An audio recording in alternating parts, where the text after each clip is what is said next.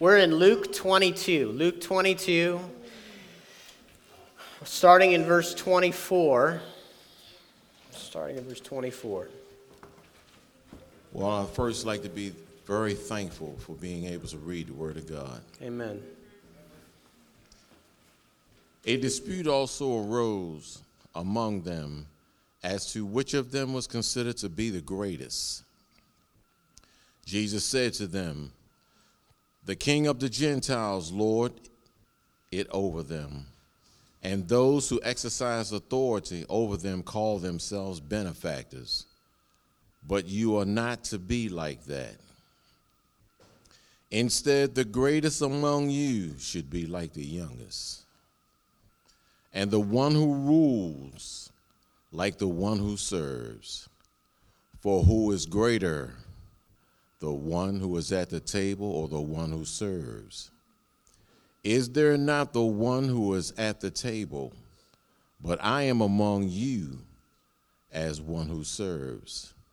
You are those who have stood by me in my trials, and I confer on you a kingdom, just as my Father conferred one on me, so that you may eat and drink at my table in my kingdom and sit on thrones, judging the 12 tribes of Israel. Simon, Simon, Satan has asked to sift all of you as wheat.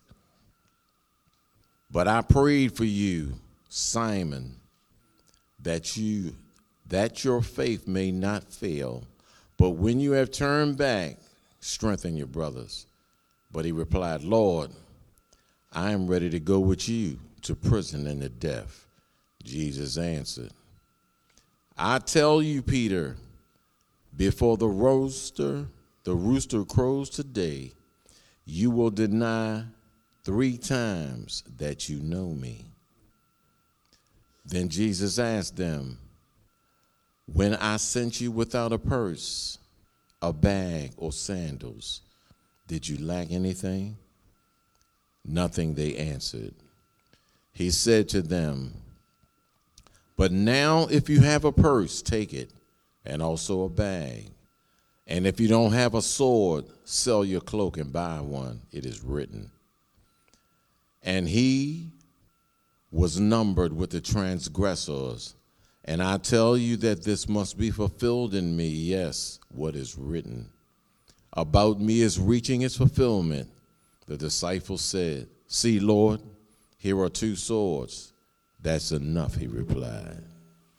Amen. Amen. Let's pray.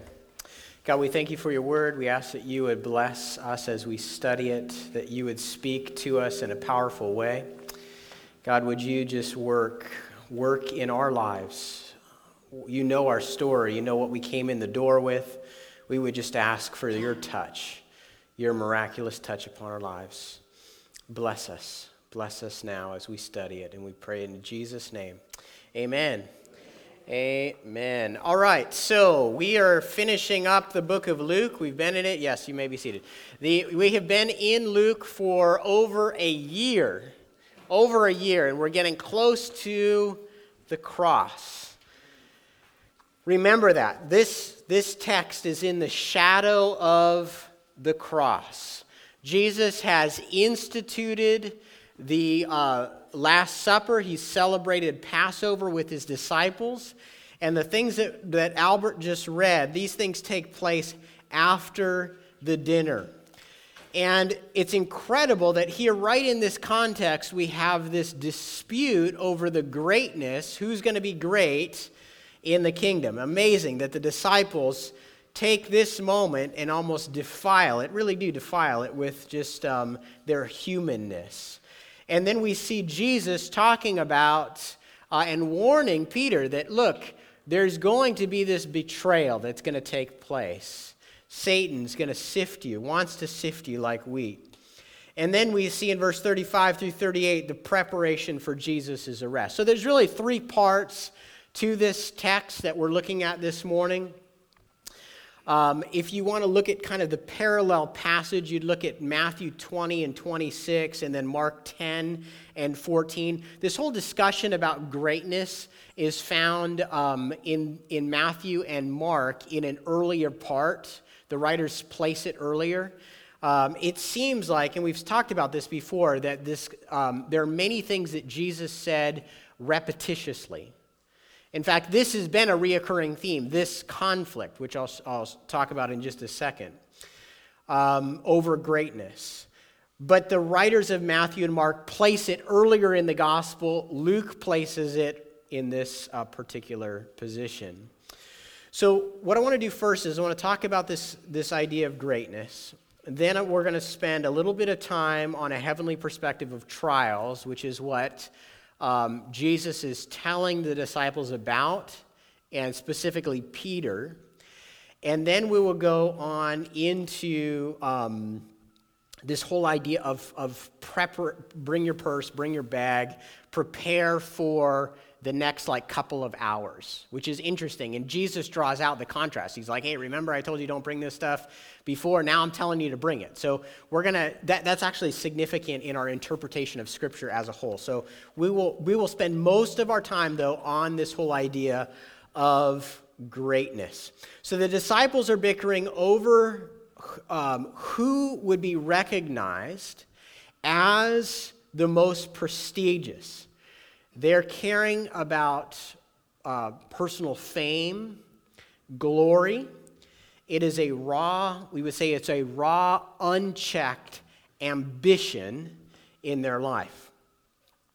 Now, if you go back in Luke to Luke chapter 9, we saw the same question, this debate over who's going to be greatest in the kingdom. In another place, James and John's mother, it would seem, are asking for their sons to be able to sit at the right and the left hand of Jesus in the kingdom. So let's just kind of try to put ourselves into their kind of mental state for just a second. So they've been following Jesus for 3 years. The crowd has been swelling.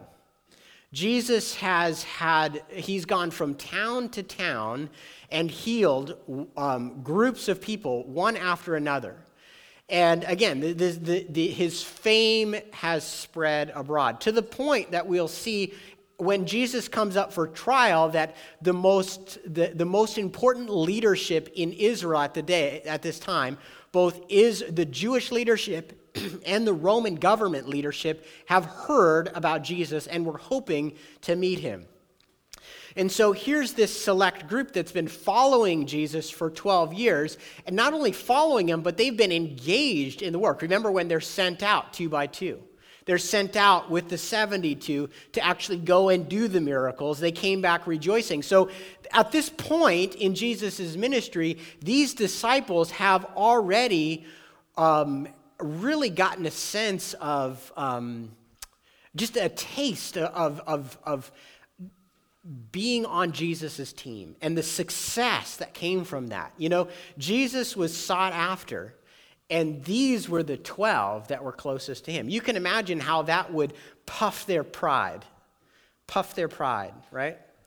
It's amazing. Just know this, right? You and I are wired. We are wired to have our pride stroked. We are like a deflated balloon that's almost like a vacuum, ready to suck in anything that will inflate our pride. It is incredible what people can be arrogant about and be prideful about, right? I've met guys in the Compassion Center that are homeless and yet are incredibly arrogant, right? They have pride in their life. And here's these disciples kind of just caught up with their position, really wanting to bicker amongst themselves who is going to be greatest in the kingdom. This is a perfect picture of the environment that God has called you and me into. I don't care what field you work in. You have and will continue to interact with individuals who are driven by an ambition for personal glory. Think back to those of you that are serving in professional professional fields that are where there's a ladder, right? Where you're climbing the professional ladder. And maybe you've gotten to some place that's prestigious or you aspire to that position. If you have gone through that process, you know what it's like in your career for people to kind of jostle for position. How does that play out? Well, sometimes people want to take credit for other people's work, right? Have you ever been in that scenario where you've put in the 9 yards, right? You've put in all the hard work, and then somebody else wants to put their name, attach their name to your hard work. Other times it's just, hey, I'm not going to CC this person on the email because I don't want them to get wind of the victory that we're about to have. It doesn't matter like how it manifests. It's this craving, a starvation for recognition, for glory, for being elevated into a position. The drive for first place often takes on what we would call Machiavellian undertones. Can I take a minute and just set aside? Because many of you are familiar with this whole idea of like it's a Machiavellian theme. But do you know where that word comes from? Let me give you some history.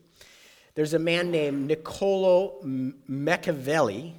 Those of you that speak Italian would be able to pronounce that a lot better than me. He was born May 3rd, 1469, and he was a diplomat for 14 years in the Florentine Republic during the Medici family's exile. When the Medici family returned to power in 1512, Machiavelli was dismissed and briefly jailed. He then wrote a handbook called The Prince for politicians on the use of ruthless, self-serving, cunning, I guess that's the end of the sentence, cunning. It inspired the term Machiavellian and establishing Machiavelli as the father of modern political theory. So sometimes you'll see these plot lines in movies. Let's start with kind of something that probably we're all exposed to. Everybody's old enough in this room. You have The Lion King, and you have a Machiavellian character in that named Scar. And you remember that Scar kind of has this mentality about him where the ends justify the means, right? He's the villain in the story. He's striving for power, and he's willing to go about and do all of these cunning, terrible things. A more modern day example is the character Tony Soprano in The Sopranos, and he kind of takes on this idea by maintaining power at all costs. Maintaining power at all costs. Or, if you've watched House of Cards, which hopefully you haven't, Frank Underwood takes on the character where people are expendable, right? People are expendable. I'll use people at their own expense. All of those are Machiavellian themes that we see in modern day stories. You've interacted with it in society. We've been entertained by it. Here's the thing that grieves me is that, like House of Cards, that the character is less and less a villain and is almost held up as a champion. Now, Scar in The Lion King is clearly the bad guy that you're rooting against. But if you watch the themes and the narrative like of House of Cards, you know that there's this sense of like where you're pulled into the drama to almost root for the Machiavellian character. And yet Jesus is trying to draw out this contrast. Here we are in the context of the Passover, the night before his death, when he institutes the Lord's Supper, and the disciples are arguing about who would be the greatest. Can you imagine? Like, hello? Is there no sense of timing? Right? Is there no sense of like, can we just save this debate? It's like being a parent. Are any of my kids in here? Okay, so one of my kids are here. So hi son. Just a quick story about intramural disputes in the family. I won't embarrass you too much. But there are times and places for arguments, right? And in the grocery store is not one of them. In front of your guests that you're trying to impress it's another one where you're just like, come on, like, are we going to argue now? This is not the setting, right? Well, unfortunately, these disciples did not grasp the moment. They didn't grasp the moment. And so Jesus, in the text that we ended with last week, if you go back to verses 22 and 23, you see Jesus warning that there's going to be this betrayal, talking about Judas, warning that Judas is going to betray them. And their debate and their questioning over that leads into this discussion about who's the greatest. It just blows my mind that these guys like can devolve into that place. They're just distracted by their own pride. It's kind of hilarious in a sad way. When Jesus teaches about greatness, he uses a literary tool of contrast.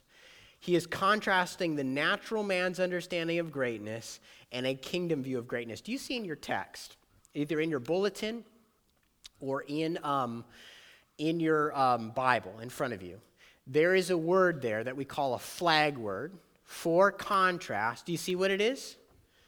Do you see the flag word there? It's this word, but. It's in verse 26. But tells us, as a structural law, it tells us that there's a contrast. So Jesus says to them, as he's addressing their bickering over greatness, he says to them, the Gentiles handle leadership in this way, but you should not do it that way, right?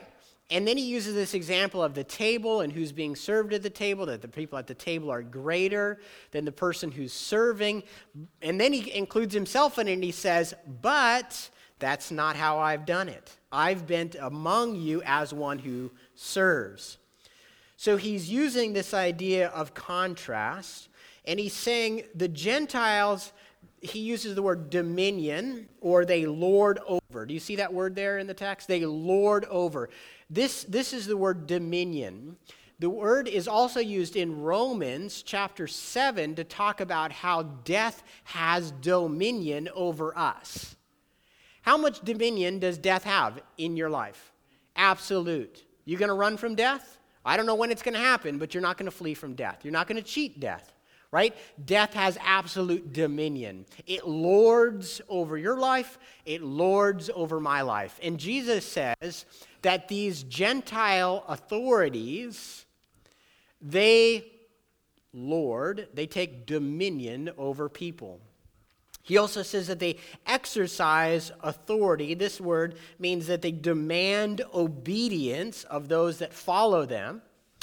And then he says that they consider themselves benefactors. They take on honorary titles. I mean, this is like the description of, org charts in our day, right? We have people that sit at the top, right? They hold a position of authority, whether you're a manager or you're the owner of a company or you're the coach of a team or you're somebody important in your own family. You're like the firstborn, or maybe you are the patriarch of your family. There's all kinds of pecking orders that exist within society. And Jesus is saying the natural man handles authority in this way, but this one I'm flipping on its head. I'm turning the ladder upside down, and I'm saying the way that I want my disciples to be is I want them to be as if they were young and as if they served. This week on Friday when we were picking up food from Trader Joe's, there was a guy, clean-looking, sharp-looking guy, but he had on his belt that little leather pouch that carries the knife and your pens, and it was fresh. It was like he had just gotten it that week. He was brand new at his job. And his boss was there next to him, helping him kind of type in the barcodes for the food that was being scanned out of the system to be donated. And the whole process was taking much longer than normal because he was so new at his job. And it was uncomfortable watching him. That idea of being new is the word young in the text here. It's the idea of be willing to be that clunky, unnatural newbie at work. That's what Jesus says. That's where I've called you to be. That's uncomfortable, right? I felt uncomfortable for the guy on Friday. In fact, halfway through, he kind of got pushed to the side. The boss very gently said, okay, I'm going to have you stand over here. I'm going to take what you're doing. I'm going to have you just pass stuff to me because we got to go faster. I was just like, oh, man, how humiliating. You know, and this guy's like, not midlife. He's like late 20s, early 30s. You know, he's got there's a dignity about him. And yet how undignifying it is to go through that process of learning a new role. And yet Jesus says, I want you to be like the young, to be a servant.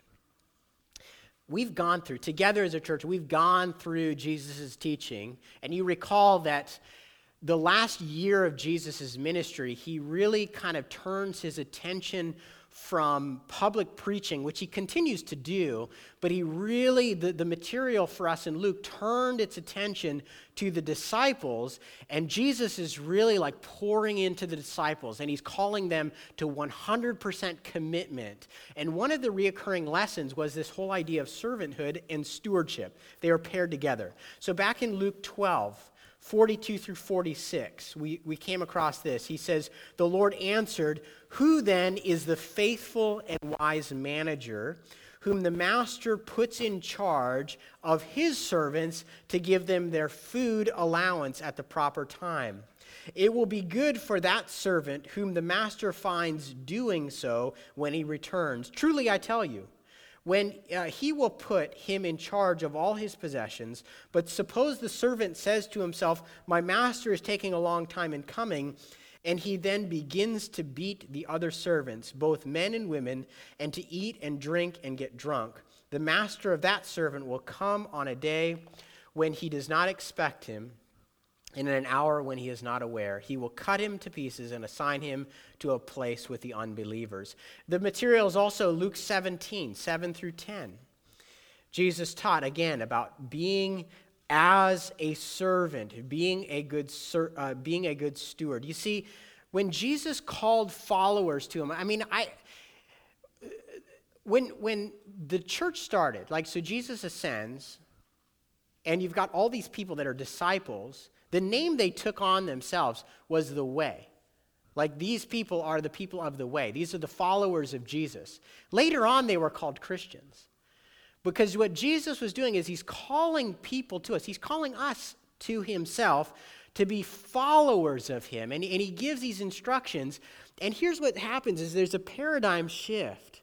As a follower of Jesus, we're serving him. And so within society, we can take on a role as a servant. We don't have to play the pecking order game. We can still hold a position of authority and yet serve because of this bigger picture, this bigger worldview, right? Our lens has changed. And we know that we live in the context of a grand story of God. That we can be a servant and it doesn't detract from our dignity, right? We carry, in fact, dignity because of the identity we have in Christ. We know that we're created in the image of God, then we're rescued by Jesus. We serve him, and he, as our leader, came and served amongst us, so we can follow him into this place of service. It's this beautiful picture. Our culture struggles with this imbalance because culturally there's this appreciation for humility. But at the same time, there's this like, well, if I'm humble, then I'm going to get walked all over. I'm going to lose out on opportunities. It's just like I can't afford in my career, I can't afford culturally to take on that place of lowliness because I will not succeed, right? That's the messaging that's coming into our culture. Like you have to just, and that's why Frank Underwood in House of Cards or these other characters are kind of held up as heroes, is because it's like, well, you've got to get success somewhere. It might as well be at the expense of others. Here's this amazing thing, is that the disciples, these guys, they don't understand. At this moment, as they're debating amongst themselves who's greatest, they don't understand the way of the cross, right? The way of the cross, not just the event that's going to take place in another 12 hours from this very discussion. They don't understand the concept of the cross. They're arguing over greatness. They're confident they won't fail Jesus when he is taken, but they will get it as they watch the crucifixion and the resurrection take place. Their eyes are about to be opened. They don't get it yet, but they will. The way of the cross, it overlays itself as an archetypical or archetypal narrative. It is what we call, it's a motif. Life, this is the motif. Life, death, new life. It's seen in nature when we go and we sow a seed, right? Jesus uses this example in John. He says when you take a seed, you sow it into the ground. That seed has to die, and from it comes new life. We find that motif all the way throughout nature. If you want to live, truly, you must die. Dying is antithetical to living. Serving is antithetical to being great. You see, there's a backwardness to the kingdom of heaven in this regard. The first shall be last, right? Die to live. Serve to be great. Give up all to be wealthy in heaven. There's a backwardness in following Jesus. When you come and you say, okay, Jesus, I want to surrender my life to you. I want to follow you. You need to know that there is an aspect to following Jesus that is backwards and different from this world. Okay? At the same time, there is a patternedness about the world that God has created. There are systems, right? There's what we call sowing and reaping, right? This is what kind of blows my mind. In fact, if I was going to write a book, this is kind of the subject I'm really interested in right now, is like this whole idea of cause and effect. That we live in a world where you reap an action, you sow a result. I know that's not how the saying goes, but it's something like that, right? There's cause and effect. There's these systems. Why? Why are there systems? So you read like a self-help book, like, okay, I want to improve my, or I want to have better kids, right? How am I going to have better kids? Well, you do these types of actions, and the outcomes will be this, right? I want to be wealthy. I want to be wealthy when I get to be 65 or something like that. So then you go read Dave Ramsey, and he says, well, get out of debt, invest your money in this way, always save your money, right? These are the actions, and this is the effect, right? So there's cause and effect. Why? Why is there cause and effect in our world? Because God created the world to be like that. Imagine if there was no cause and effect. That would mean just total randomness, right? You would do one thing and you'd have different outcomes. One day gravity would work, the next day it wouldn't work, right? There's no way the world would work without cause and effect and these systems. And so God allows common wisdom. He allows people that don't know him yet personally to discover these systems, and that's wisdom. They put it into books. It's called self-help books. And praise God that those books are there, that they exist. You know, that's why we go to school. We're learning about these systems. But then sometimes the systems don't work. Sometimes when we're doing life, we put in what we're told is the right action, and the effect doesn't follow. eat healthy and you'll have these kind of results. But then what do you know? You end up with cancer, do this here or behave in this way and you'll get promoted. But then all of a sudden tragedy happens. So why does the world have systems, but then why do sometimes systems fail? Well, it fails because we live in a sinful world. I mean, the underlying failure of systems is because of the depravity of humanity. When God said, when you eat the fruit, you will surely die, when that death occurred, there was the death of functioning systems. Not all systems died, but there was a brokenness that came into the world. And so God allows for us to encounter the brokenness of cause and effect sometimes because he wants us to live by faith. Other times he allows us to operate and just operate according to wisdom, like the book of Proverbs, and the system is working. God allows both to take place. And then Jesus comes on the scene and he says, hey, listen, I need to let you know, there's a backwardness to some parts of my kingdom where if you want to live, you need to die. If you want to be the greatest, you need to serve. If you want to be wealthy, you need to give up everything for my sake. Isn't that fascinating? I'm not even talking with a conclusion. I'm like just braining out with you on this because it blows my mind the fact that both are operating, right? That there's systems that work, sometimes systems don't work, and that doesn't mean God failed. And then Jesus is like, hey, don't follow the system. Do my system over here, which happens to be a bit backwards. How do we apply all this stuff? How do we apply all this? Well, you see in the end of the section there, in the end of this section, Jesus says to them in verse 28, you are those who have stood by me in my trials, and I confer on you a kingdom just as my Father conferred on me. Do you see that? You need to take on the position of the newbie, take on the position of being young, as if you're a child, take on the position of a servant, and I'm going to confer on you a kingdom. But it's not just a kingdom. He talks about in verse 29 and 30, he says, so that you may eat and drink at my table in my kingdom and sit on thrones judging the 12 tribes. You see, the conversation happened too early. Jesus isn't opposed to greatness. He's like, you just got to follow my path. You just got to go with me on this one.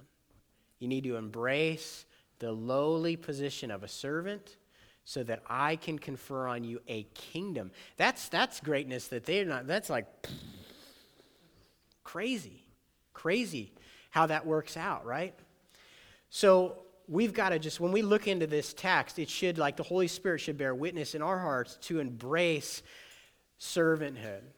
This week I had a encounter where God just kind of like showed me my pride. He had I was in a meeting, and the meeting itself was kind of stroking my pride because it was somebody older than me, more prestigious than me, asking me for advice. Now, that makes you feel good, right? You're like, wow, this person wants my advice, right? And so anyway, something happened with a third party, interrupted the meeting, and this person who has really no authority in my life kind of rebuked me and just basically said some things where it's just kind of like off the wall. And my pride was stung by it. I was like, how dare you? Like, who do you think you are? Like, I'm in this really important meeting right now. Like, don't you see? Like, I'm important. I am dignified. This man is asking my advice. And you dare, like, challenge me, you know? I didn't say any of that. But that's how I felt. And then I was reading this.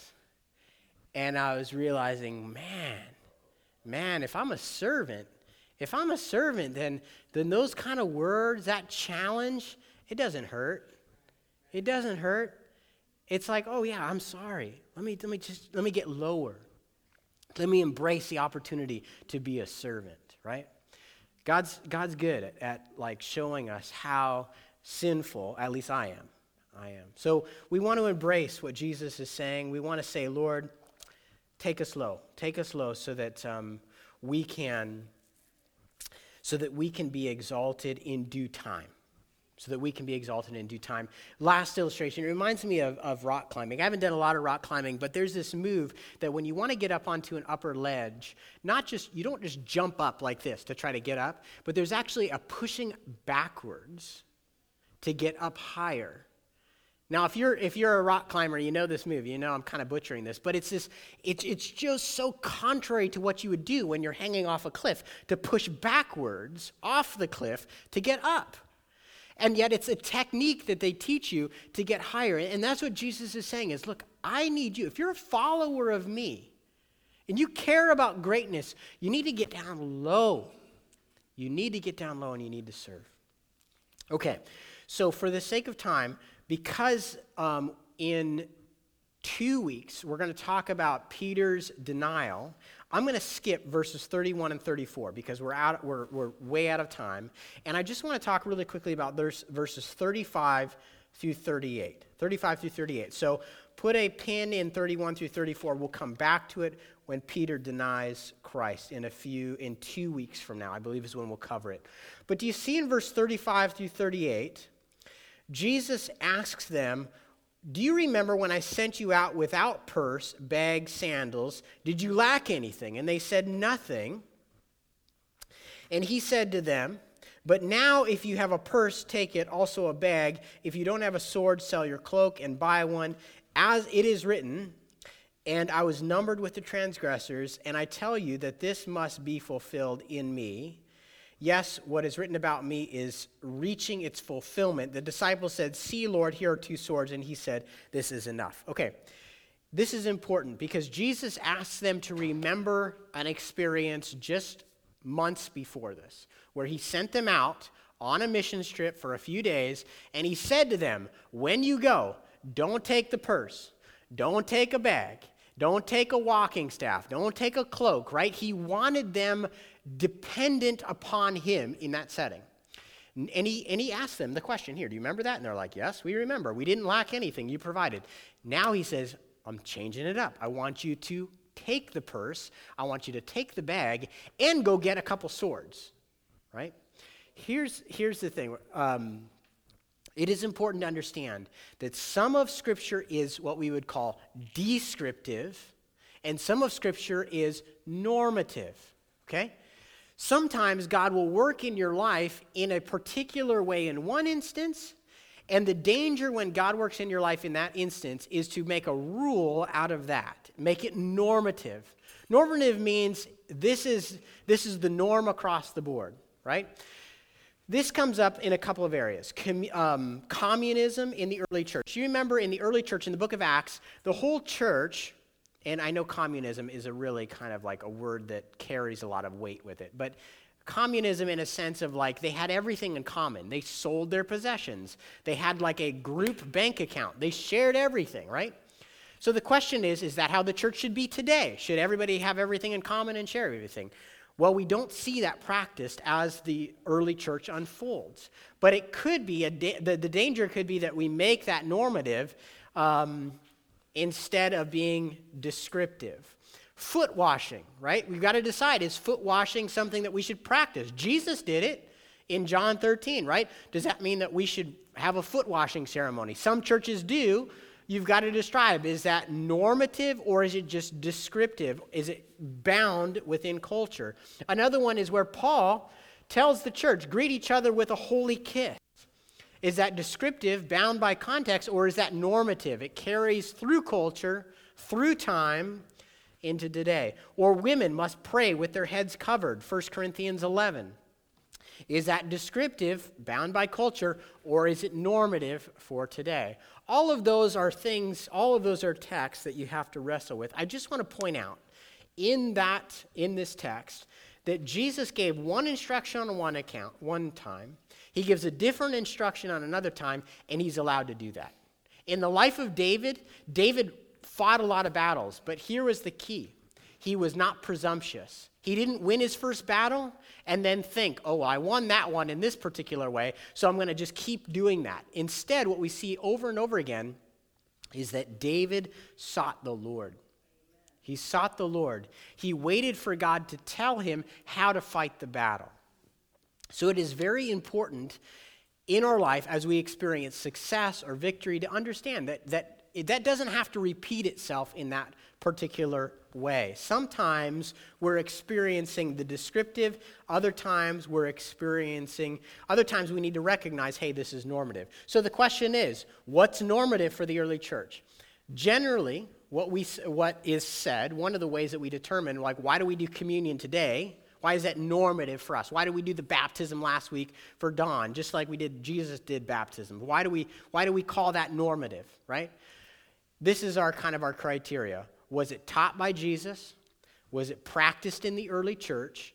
And then was it reaffirmed in the epistles, right? If you apply that test to various teachings and activities of the throughout the New Testament, you'll come away with a slim set of activities that we call normative. Meeting and gathering on Sunday morning, that's normative, right? That doesn't change based off context.